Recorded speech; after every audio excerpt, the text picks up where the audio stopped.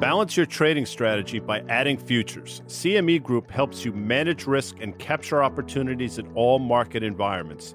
Capitalize on around-the-clock access to highly liquid global futures and options market across all major asset classes. Just visit your online broker and get started. Plug into valuable educational materials and trading tools and see what adding futures can do for you at cmegroup.com/on-the-tape.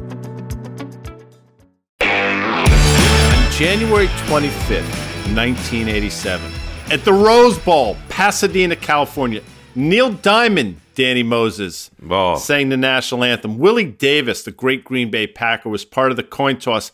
Pat Summerall, now the late John Madden, CBS Sports. 87 million viewers watched the 9.5-point favorite New York Giants take on the Broncos of Denver. That was a 10-9 game at halftime, with the Broncos actually winning before the Giants had a big second half to win, I believe, 38-20. Now, you're saying to yourselves, Guy, why are you mentioning this game that took place many, many years ago? I'm going to tell you why, Dan Nathan, so just indulge me for a second. Indulging. Because on that day, the great Giant quarterback Phil Simms went 22 of 25. Now, I can do that math. That's an 88% completion ratio. 88%. Never seen before in the NFL. He went on to win the MVP of that game. Justifiably so. Well, guess what? Danny Moses has won 22 of 25 games in his picks as we enter Week 17. Nobody thought Phil Simms could do that back then, and I guarantee nobody thought Danny Moses can do it, because you know why? Because as we sit here right now, as we head into 2022, as we say in the betting world, you're 7 dimes into Demo. It was 6,500, and then Dan called me right before the Monday Night Football kickoff, just desperate to try to win something back. He's like, who do you like? I'm like, I really hate the game. He goes, just pick somebody. I said, all right, well, if I had to pick it, I would take the Dolphins. He goes, good, I'll take the Saints plus 2.5. And he hit me after the game started 3 minutes later. When he watched the pro football debut of Ian Book, he says, good night, thank you, 7,000. That was it. So I went straight to Curb Your Enthusiasm. It was not pretty. I mean, listen, your run is pretty epic. And I think, Danny, if you could do the voice, if ever a man was born to bet on the NFL, his name was Danny Moses. In a world where one person got luckier than the next, reads a record of 22-3. No, it'll end. But I'm going to go out in 21 with a winning record, that's for sure, because I'm not giving out 19 picks this week, so I should be good. So nor should you. By the way, in case you were curious, or in case you just stumbled upon us, you are, in fact, listening to On the Tape. Hopefully you realize my name is Guy Adami. The two Dans are Dan Nathan and Dan Moses, but we call him Demo. At least that's what I like to call him. And it's been an incredible year on a number of different levels. First, for me, getting to know you, Danny, over the last year has been really one of the great treats, not only of this last year, but of the last many years. So thank you for your friendship. And obviously, Dan and I started with your help, something we're really proud of. So thank you both. Happy to be on the team. And Guy, it's been great to get to know you as well. I look forward to you leaving Jersey more often and we can get together in person. And Dan, obviously, we've hung out a little bit too, and it's been a great friendship so far. I look forward to many more years together with you guys. So I would just say it's been expensive for me, Danny Moses, taking the other side of your NFL bets. I just didn't think that it was going to go this way. Well, listen, it's also been an extraordinary year in the markets. We're a day and a half left of trading in 2021, guys, and the S&P 500 is 28% higher on the year. The NASDAQ up 23%. I think, to me, what I think is most astounding, and I know, Danny, you got a whole list of stuff to run through, and I know we've hit this a bunch, but the fact that the S&P 500 hasn't had a greater than 6% decline from its all-time highs on any instance, and I think that makes it 1 in 5 years over the last 50 where it hasn't had a 10% peak to trough decline. And we're going to talk about some of these themes a bit later, but in Q1, we did have the NASDAQ that actually doubled the decline of the S&P from its highs in February to its lows in March. You learn your lessons the hard way, and I tell you, it was December 20th, that was a Monday, and we were doing a Twitter Spaces, Dan, and the market was down significantly that day. I think the Dow was down about 600 points or so, and it started coming back, and you said, what are you looking for the rest of the day? I said, I'll tell you 3 things. I said at the time the VIX was trading about 25. I said, if you see the VIX close around 23.5, that's a really good sign. The IWM, the Russell, was pushing down against support at 210. I said it's critical that the Russell holds this 210 level. It subsequently did. And then I mentioned the XRT, which looks hauntingly like the IWM chart, and all those things held. And I said on Fast Money that night, I said, I got to tell you something. The way the market shook out today, we're just going to go higher for the rest of the year. Now, I'm wrong all the time, but I had learned the lesson the hard way, as I mentioned. You know what? The market shrugs it all off. And in that case, Danny Moses, it shrugged it off in about 6 hours. Yeah, and I think we all kind of came to the agreement. It can be as bearish as you want to be, but seasonally, that's a very difficult time to see stocks go down, and it actually held true. And so we had that one last Fed meeting, and then things stabilized. Fed fund futures are building in, obviously, the rate hike. So the market has processed that through. But when you go back through 2021, and I just want to go through some of these highlights or lowlights, if you want to call them, that we've been through, the market has absorbed a lot. And I think as we roll into 2022, we're facing a lot of the same issues that we're facing in 21. We're just choosing to ignore them right now, willfully in year end. And everyone just wants to hold their books together, right? There's markups going on, which I know Dan was talking about before we got on air, that he'll talk about just in general, some small cap names, some kisses to the portfolio managers out there for the year end gains and so forth. So there's no point in trying to fight the market or fight the Fed here at this point in the calendar right now, for sure. Dan, I know you have some thoughts on some of the things that are going on over the last week or so. It's been interesting. Danny, I know you want to opine on this. The most interesting thing to me amongst many this year is the volatility in the bond market. And we talk about this a lot, Danny, and maybe the market shouldn't care about it. I don't know. But the fluctuations we've seen in 10-year yields over the course of weeks has been extraordinary. But then something that you mentioned, and something that I really didn't look at enough, but I would be sure to look at in 2022, has been the 2-year yield, which was struggling at 20 basis points in the fall and basically has quadrupled since. I think that's a huge warning sign for me. And I think, in my opinion, that 2-10-year spread, which is about 70 basis points, 75 basis points or thereabouts as we sit, I think it's going to about 30 basis points. And I think it's going to go in the form of 140-ish in the 2-year and 170-ish in the 10-year. How far off do you think I am, Danny? I think that's possible. I actually think it'll happen at a lower level than that. I think we'll see something like 110 to 120 on the 2-year. And I actually think we're going to invert, which I'm going to talk about here in a second, what I'm expecting in 2022. I certainly think we're going to narrow, whether it goes probably 30 bips. Obviously, we'll get there first. But I think we're going to see something like 1 and 120. I think we're going to be at like 20 basis points here at some point in the first quarter. That's actually what I think is going to happen. So curious to get Dan's thoughts on that.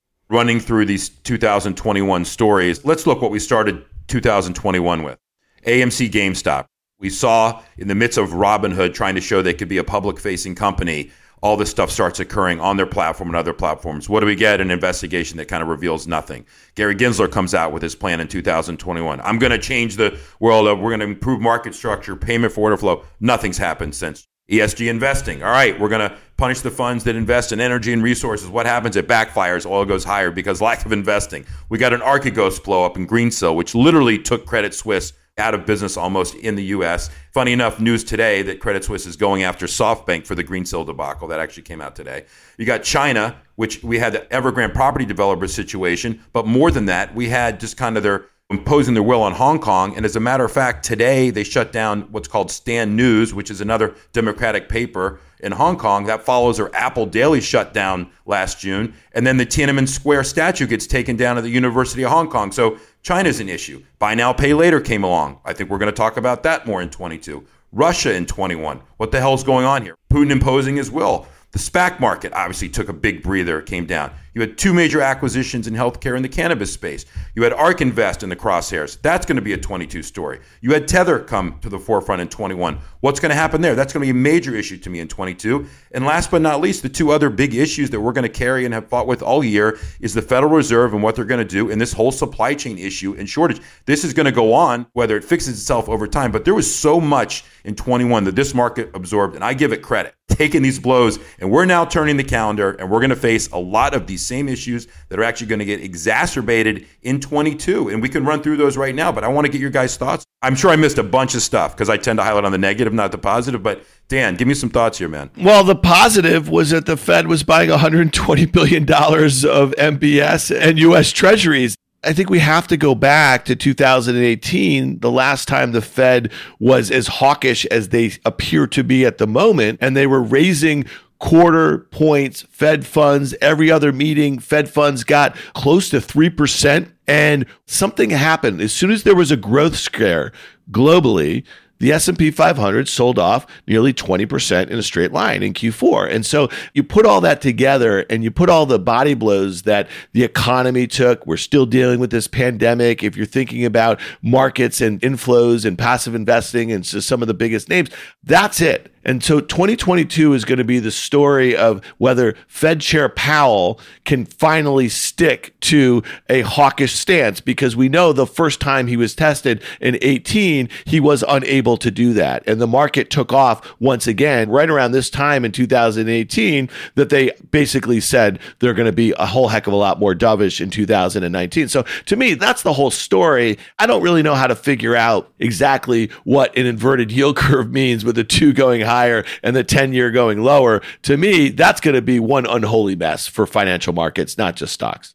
If that happens. But I will say this, one of the things that's happened too, that happened in 21 is going to happen in 22 is the midterm elections. Politics aside for a second, people feel that the Democrats losing control, and we already saw this happening from a tax perspective, was beneficial to the capital markets, just in general. I think that's already been priced in. So it'll be interesting to see over the course of the next 9 to 10 months how we play out going into the midterm elections. But the one thing that we talked about before as we go into 22 is stagflation. We have all the recipes for it. I know we're going to talk later in the show about our outlook for 22 and our picks that conjoin with some of these viewpoints, but that's a major issue. And so we're going to be facing all this stuff. And Dan, you made it simple. Don't fight the Fed. It's rates stupid. And you're right, but we're going in, they're tapering another $30 billion in January. They're going to complete this thing by March. And I think the market's pricing in the Fed's going to be raising rates. I don't necessarily think the S&P is pricing in that the market's raising rates. Well, what's interesting right there, Danny, is, don't fight the Fed. And listen, it works. David Tepper talks about it all the time. He's one of the greatest investors, traders out there, and he makes it pretty simple. And he'll flat out say, as long as they're being accommodative, you have to be long stocks. But if that's true on the positive side, I'm pushing back a little bit. Why wouldn't that be true on the negative side? Because fighting the Fed now, by definition, means continuing to be bullish when they're flipping the switch, when they're taking a complete 180. By the way, about time, and justifiably so. I think that's the right course.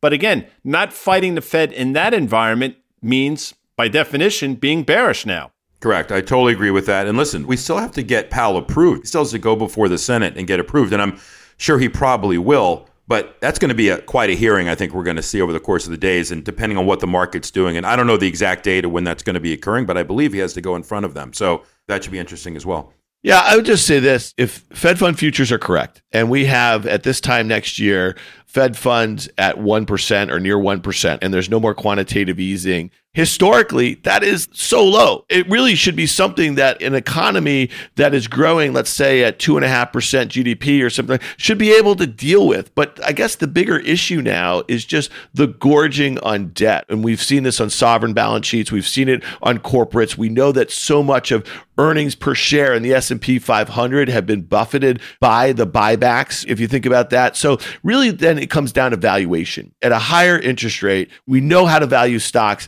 when Fed funds are basically zero. You value them at whatever the hell you want to on a multiple to sales. But that's also a huge story of 2021, is that we thought that could go on forever. And when you look at some of these high growth names that people love the secular stories and they love the acceleration in 2020 during the pandemic, there was not lows low enough for some of these stocks that were trading at 30, 40, 50 times sales. And so I think that continues to bleed into 2022. And just to give you a little precursor, if you want to look, and Guy and I were talking about some of these names that might ultimately look like they're growing into their valuations, whether it be a Zoom or a Peloton or a Chegg or a Teladoc. Well, let me tell you this.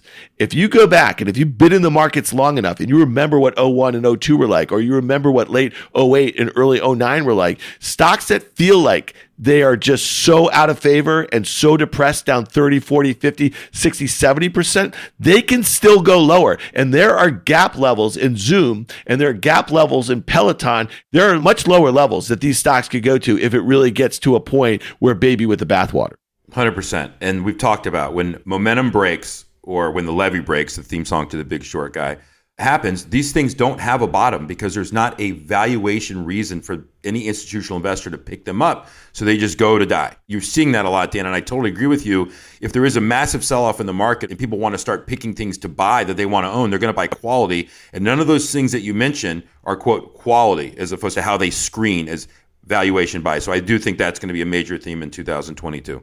Kansas, Jill McCoy, and Memphis Minnie, of course, in 1929, Danny, as you know, wrote that song, obviously made famous by the mighty Led Zeppelin. By the way, not to get off track here, but that's what I want to do. If you haven't seen Get the Let Out, if you have not seen Get the Let Out, run to go see Get the Let Out, because I am telling you right now, you might as well be listening to the albums. It is remarkable. And when the levee breaks, I hear that song in my head over and over again because it is raining, but right now that levee is holding. Now, it's important to mention this because your guy, Michael Burry, and by the way, I promise that in 2022, I will rent The Big Short and I will watch it and I will be looking for you and your lines and all those things.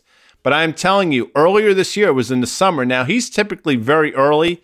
In the case of the ARK ETF, his timing couldn't have been better. You go back and listen to when he started talking about it and his want to short it and what it's done subsequently. It's remarkable how strong his timing was. Now, this is not to, again, cast aspersions on Cathie Wood. What she's done over the last 7 years has been historic. But to me, it's a market sentiment thing. And you think about, I think there are 20 stocks in her portfolio in that ARK ETF that are down anywhere from 35 to 70%. Think about that. We look at the broader market, the S&P is at 4,800, everything's great. But under the surface, and we talk about this all the time, there's damage being done. It's raining, the levee's holding, but when that sucker breaks, Danny Moses, look out. The great James Earl Jones, the great Lion King. I'm going to change some words that he gave. Instead of everything the light touches is yours, Simba, it's going to be everything that ARK Invest touches is a short, Simba. Because I think going into 22, without giving too much of a preview, I think that for better, for worse, whatever, she will be the poster person of the 22 demise if the market does end up going down. She's hanging on by a thread here at the end of 21. And I think that, to Dan's point, she has a lot of, quote, those stocks that are going to be left for dead. And if her flows start to go against her and her performance starts to become self-fulfilling. And passive investing is fortuitous on the way in, and man, is it painful on the way out. And yes, she's an active money manager in an ETF, but money flows pretty much one direction when performance starts to degrade. So this is the time of year I like to reflect a little bit, guys, on what happened in the 12 months prior and think about what we could do better. And a friend of the show, without naming names, said to me yesterday, why do you guys talk about ARK all the time? And I think we do it delicately. I think that, Guy, you bring up a great point about Burry, because I think, if anything, and Danny, you obviously know him, and all of us just know because we see these random Bloomberg headlines every few months about The Big Short, Michael Burry does this, and you pay attention. So that's one of the reasons. The other reason why, and I think it's important, is that she's out there in the press a lot. And Guy, you make this point all the time. There's a lot of retail people that are following her. The other thing that I think is really important is her index, that innovation ETF index. It's the NASDAQ, but without the good shit, is what I said last week. My point is, it's a great comparison to overlay the NASDAQ 100 chart, which we know 5 or 6 stocks make up 50% of the weight, and they've all massively outperformed for a bunch of the reasons that Danny and Guy have just mentioned. And then the other stuff, the most innovative stuff that you're supposed to have a long-term time horizon, think about big secular trends that are going to massively outperform over a long period of time, and you're supposedly getting in early while there's still small market caps. They act like dog shit. So here's my question to Danny Moses, who understands this stuff a lot better than I. She created the wrong vehicle. It shouldn't have been an ETF. It should have been a hedge fund. Somebody said to me on Twitter, if she has a 5-year time horizon, why is she selling stuff? I said, because she has no choice. Right. This is the problem with an active ETF versus a passive.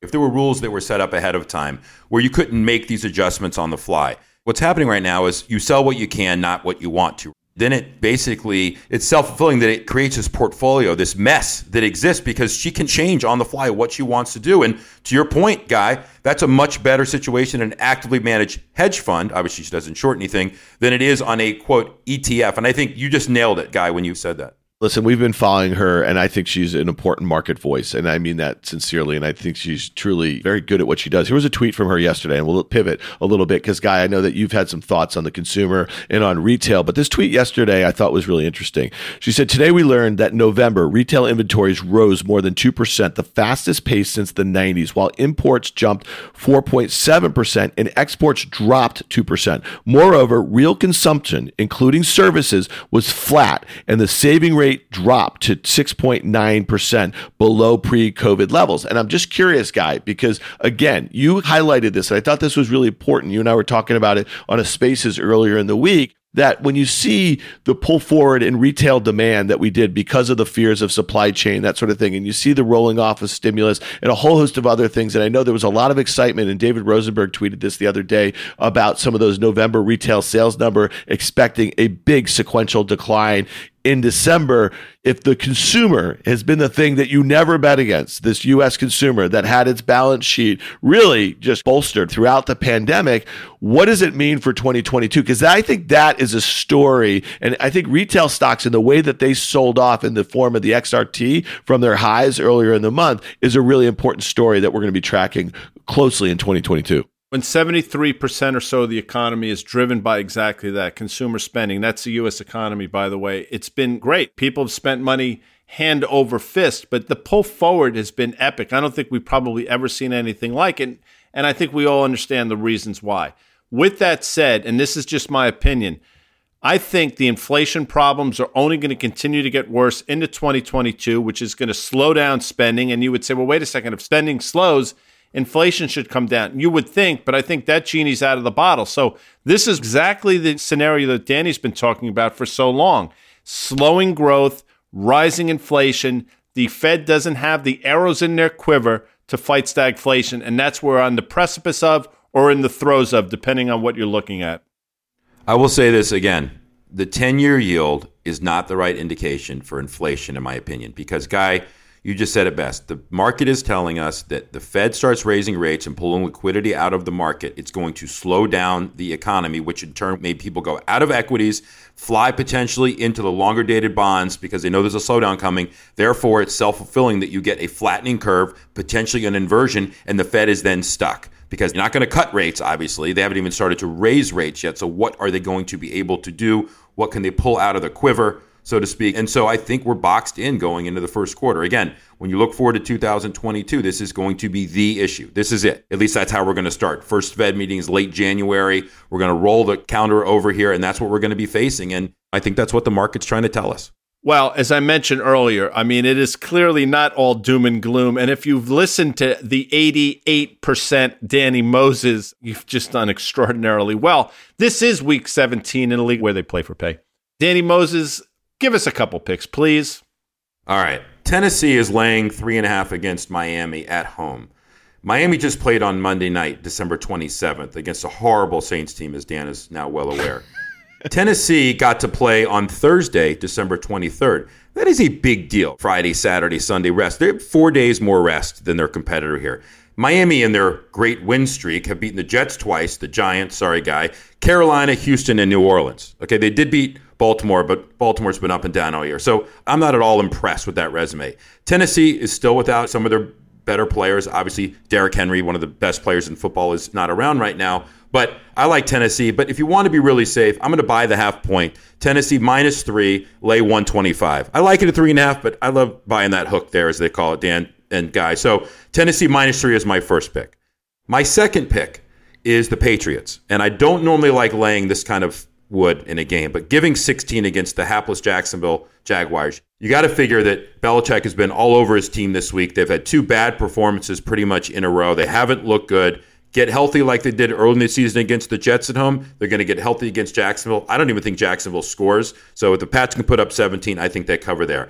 And my last thing is a 2-team teaser. And whoa, slow down. When you say that, I mean, you're throwing something new at us. A 2-team teaser means you have to hit both ends. Both ends, but you get 6 points on each. So the Packers are laying 6.5 at home against the Vikings. I think the Vikings stink. I think Zimmer's going to get fired. He's done. Packers are rolling. They can basically clinch home field with this win. So they're -0.5. And you put that with the Colts. Now, Colts are playing the Raiders. And I believe that we don't know if Carson Wentz is playing. I'm assuming he is. The line is 6.5 right now. I tease that down to a half. I put the Packers -0.5 and the Colts -0.5 together, and that's my third pick of the day. I just had to throw something in special for the new year there. That is special. Now, Dan, as you know, you have an opportunity to take the other side, which you've done for 16 weeks. Hasn't worked out all that well. As I mentioned earlier, 7 dimes in the hole, which is extraordinary when you think about it. Anything tickle your fancy here? Nothing tickles my fancy because everything's tickling my checkbook here. So anything that I do with Danny, why would I bet against him after this run here? So everything I do with Danny is going to be offline as I try to whittle that number down to something more manageable by the Super Bowl. Fair enough. And I will give you my Super Bowl pick here because why not? And listen, the world changes, so subject to whatever changes are out there, I think the Colts of Indianapolis will be playing the Rams of Los Angeles in this Super Bowl. Danny, what are your thoughts on that quickly before we take a break? I like the Colts. I have them bet at 20-1. I bet them a couple weeks ago to win the Super Bowl. I just think they're a hot team. I love watching Hard Knocks. For the first time, they're doing it in season. And it gives you a good look into the locker room, into the way the teammates kind of hang out together.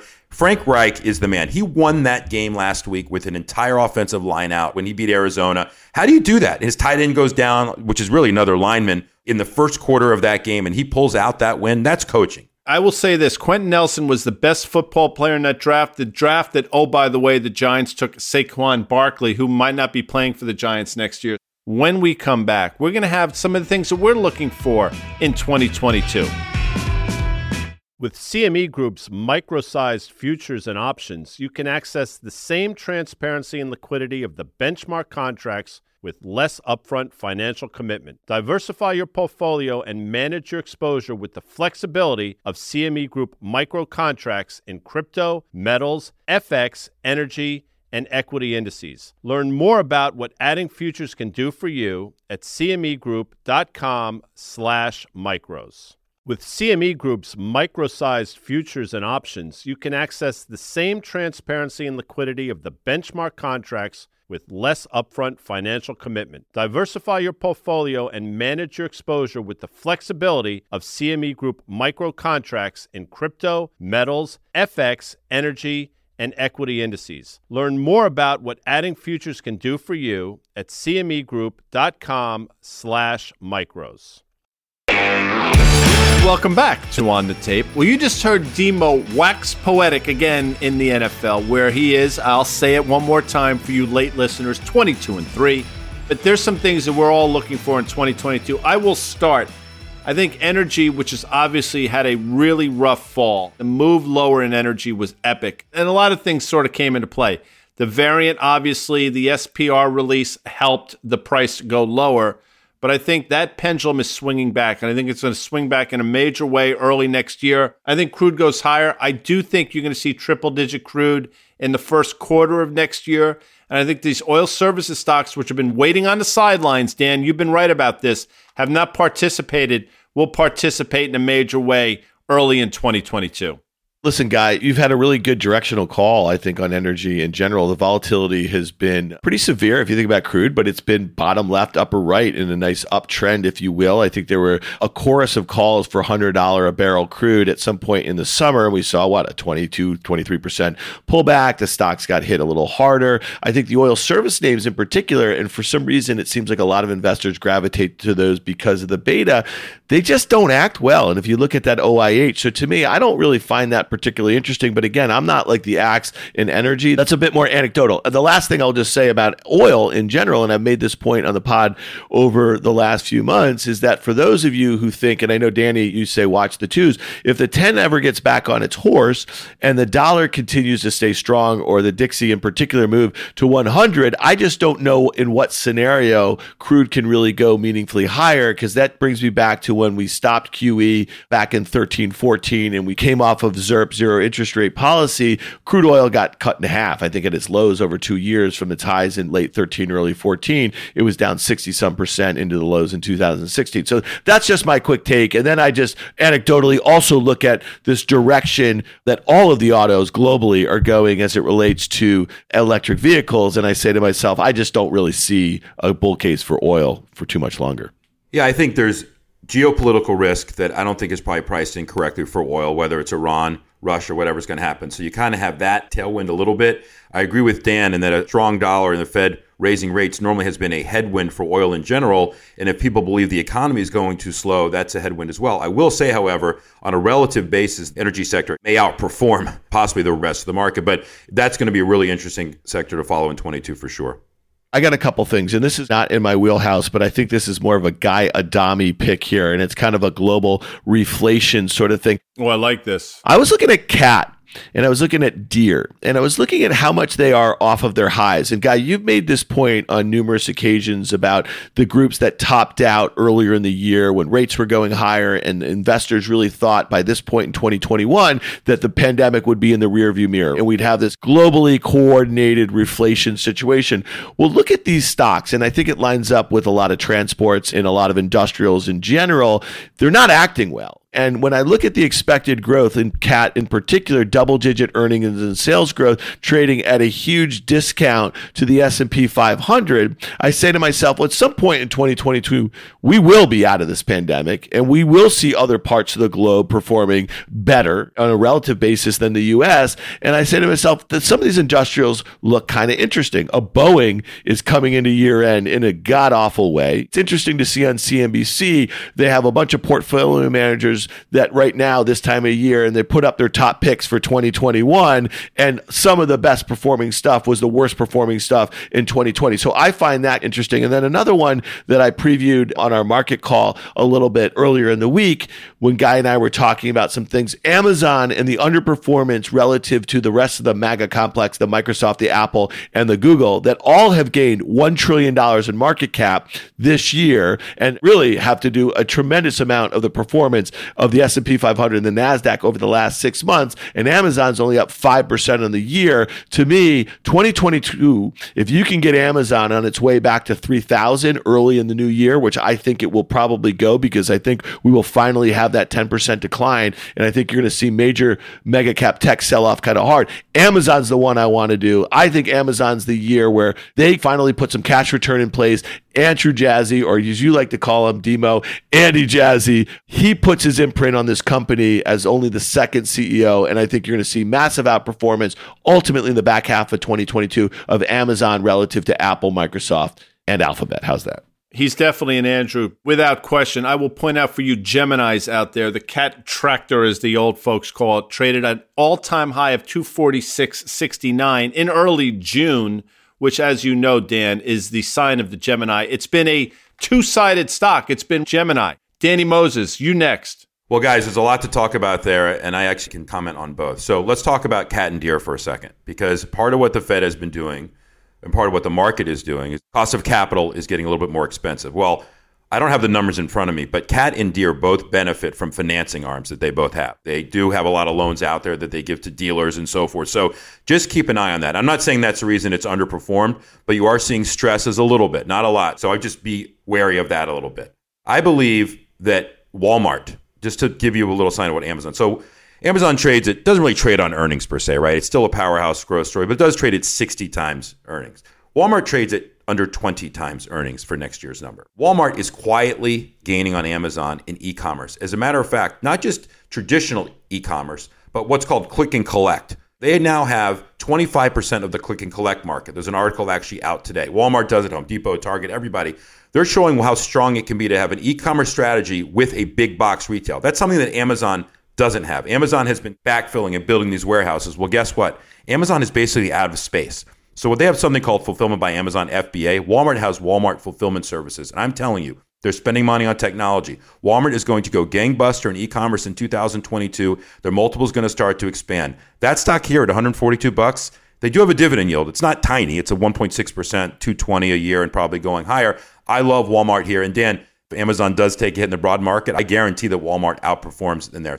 I love that as a companion pick with Amazon. The fact of the matter is, right now, Amazon's taking one of every two new dollars, incremental dollars into e-commerce. I just think there's plenty of room for that. You think of what the total pie as it relates to retail sales, specifically here in North America, and what percentage of that is e-commerce. It's less than 10%, I think, still. So this is going to be a massively expanding secular shift. And we've seen Target benefit from that and the investments that they made. So I buy what you're selling in Walmart. I'm just not buying it on the line yet. All right, I got two other things. I'm going to get added and crushed. Oh, yeah.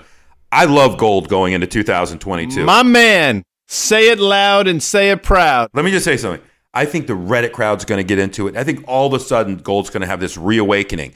This thing has done nothing. It's floated around $1,800 now, 100 more, 100 less here, basically all year. I don't have the chart in front of me. I don't need to.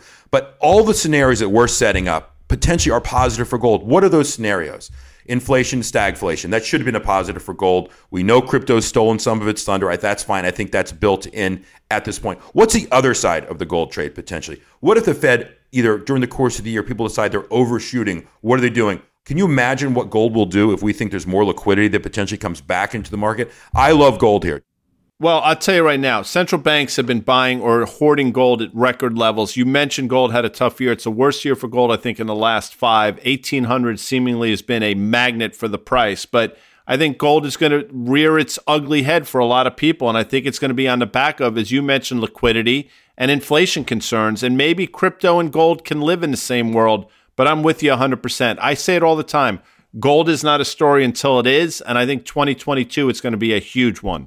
Gold's the new meme stock, Dan. It's my obsessment. The only thing I'll just add with that is that they tried making silver, which is a much smaller commodity, and the ETF is much smaller. They tried doing that, Danny, earlier in the year, and it just didn't stick. And I'll just tell you this for you guys who like the charts. Look at the GLD, the ETF that tracks your shiny metal, your pick to click for 2022. And that has been making a series of lower highs. It's also been making a series of higher lows. And Guy, what would you call that? Like a little pennant formation, so to speak. It ain't a good formation. It's been a bad formation. I'm just saying, I think it continues to grind in this range that you guys identified here. And I'm not sure what the thing is that breaks it out, unless you are one of these serious inflation hawks, which I just think, again, we haven't really talked about inflation. I know we spent a lot of time talking about inflation in 2021. I just think that we're going to see a lot of those inflationary pressures abate. I think we're going to see a lot of commodities. A lot of them have already come in. And I just think that inflation is going to be a story that's also going to be in the rearview mirror, at least high single digit inflation or the sort of CPI readings that we've come in. I believe in the mean reversion thing. I suspect that we see growth coming back below 3%. I see inflation coming back somewhere below 3% in 2022, and your gold finally dies. All right, well, that may happen later. I think the run-up is up first. But let me just say this. The geopolitical landscape, I think the three of us can agree, is not pretty. Never is, but it truly is not pretty setting up into 2022. We got the Olympics and China, like there's going to be a lot of stuff going on, and that's always favorable for gold, right? Any type of uncertainty like that. I know it doesn't produce a dividend. I know that's always been the hit on it. And speaking of dividends, I said this the last couple episodes that we have, the dogs are the Dow, and I think there'll be a nice move from growth to value, and I think these high dividend paying blue chip stocks are going to be a safe place to be if you want to keep your money in the market. And so I'll just add that to pound the table, cannabis, something that has great political cover going into next year. You had the Republicans come on board now. They seem to be championing it more than Democrats, which is crazy at this point. I think we're going to get something done. Hopefully in the first quarter, major bills going to be brought forward. That's a type of sector in this market. And let's not forget, you're going to have local communities. We have $30 trillion in debt at the national level. We have a slowdown in the economy. You're looking for tax revenues. Well, guess what? Sports, gambling, and cannabis, my two favorite vices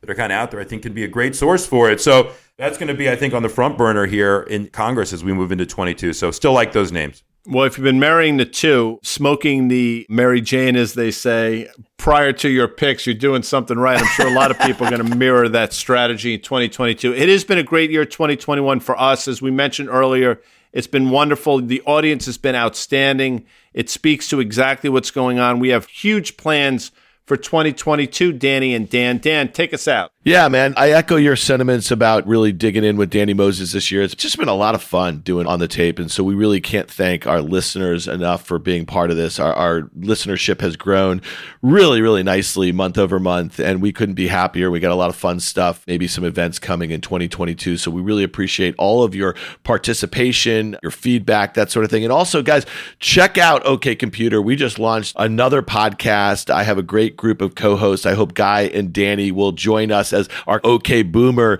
segments. But we have all these people that you've heard on the tape. We're talking tech, we're talking public, we're talking private, we're talking the intersection of Web 2 and Web 3. Katie Stanton of Moxie Ventures, Rick Heitzman of First Mark Capital, Packy McCormick of Not Boring, Jared Dicker of the Chernin Group, Cleo Abrams, a brilliant TikTok sensation and a brilliant video producer over there at Vox, Sally Shin, and the queen, I think she calls herself the vibe capitalist, that's Meltem Demers of CoinShares. She is also joining us. So that drops every Wednesday. Follow that in the podcast stores. Follow it at OK Computer Pod. And I just can't thank you guys enough for being part of this. We've just created a ton of content in 2021, and we've enjoyed doing it all.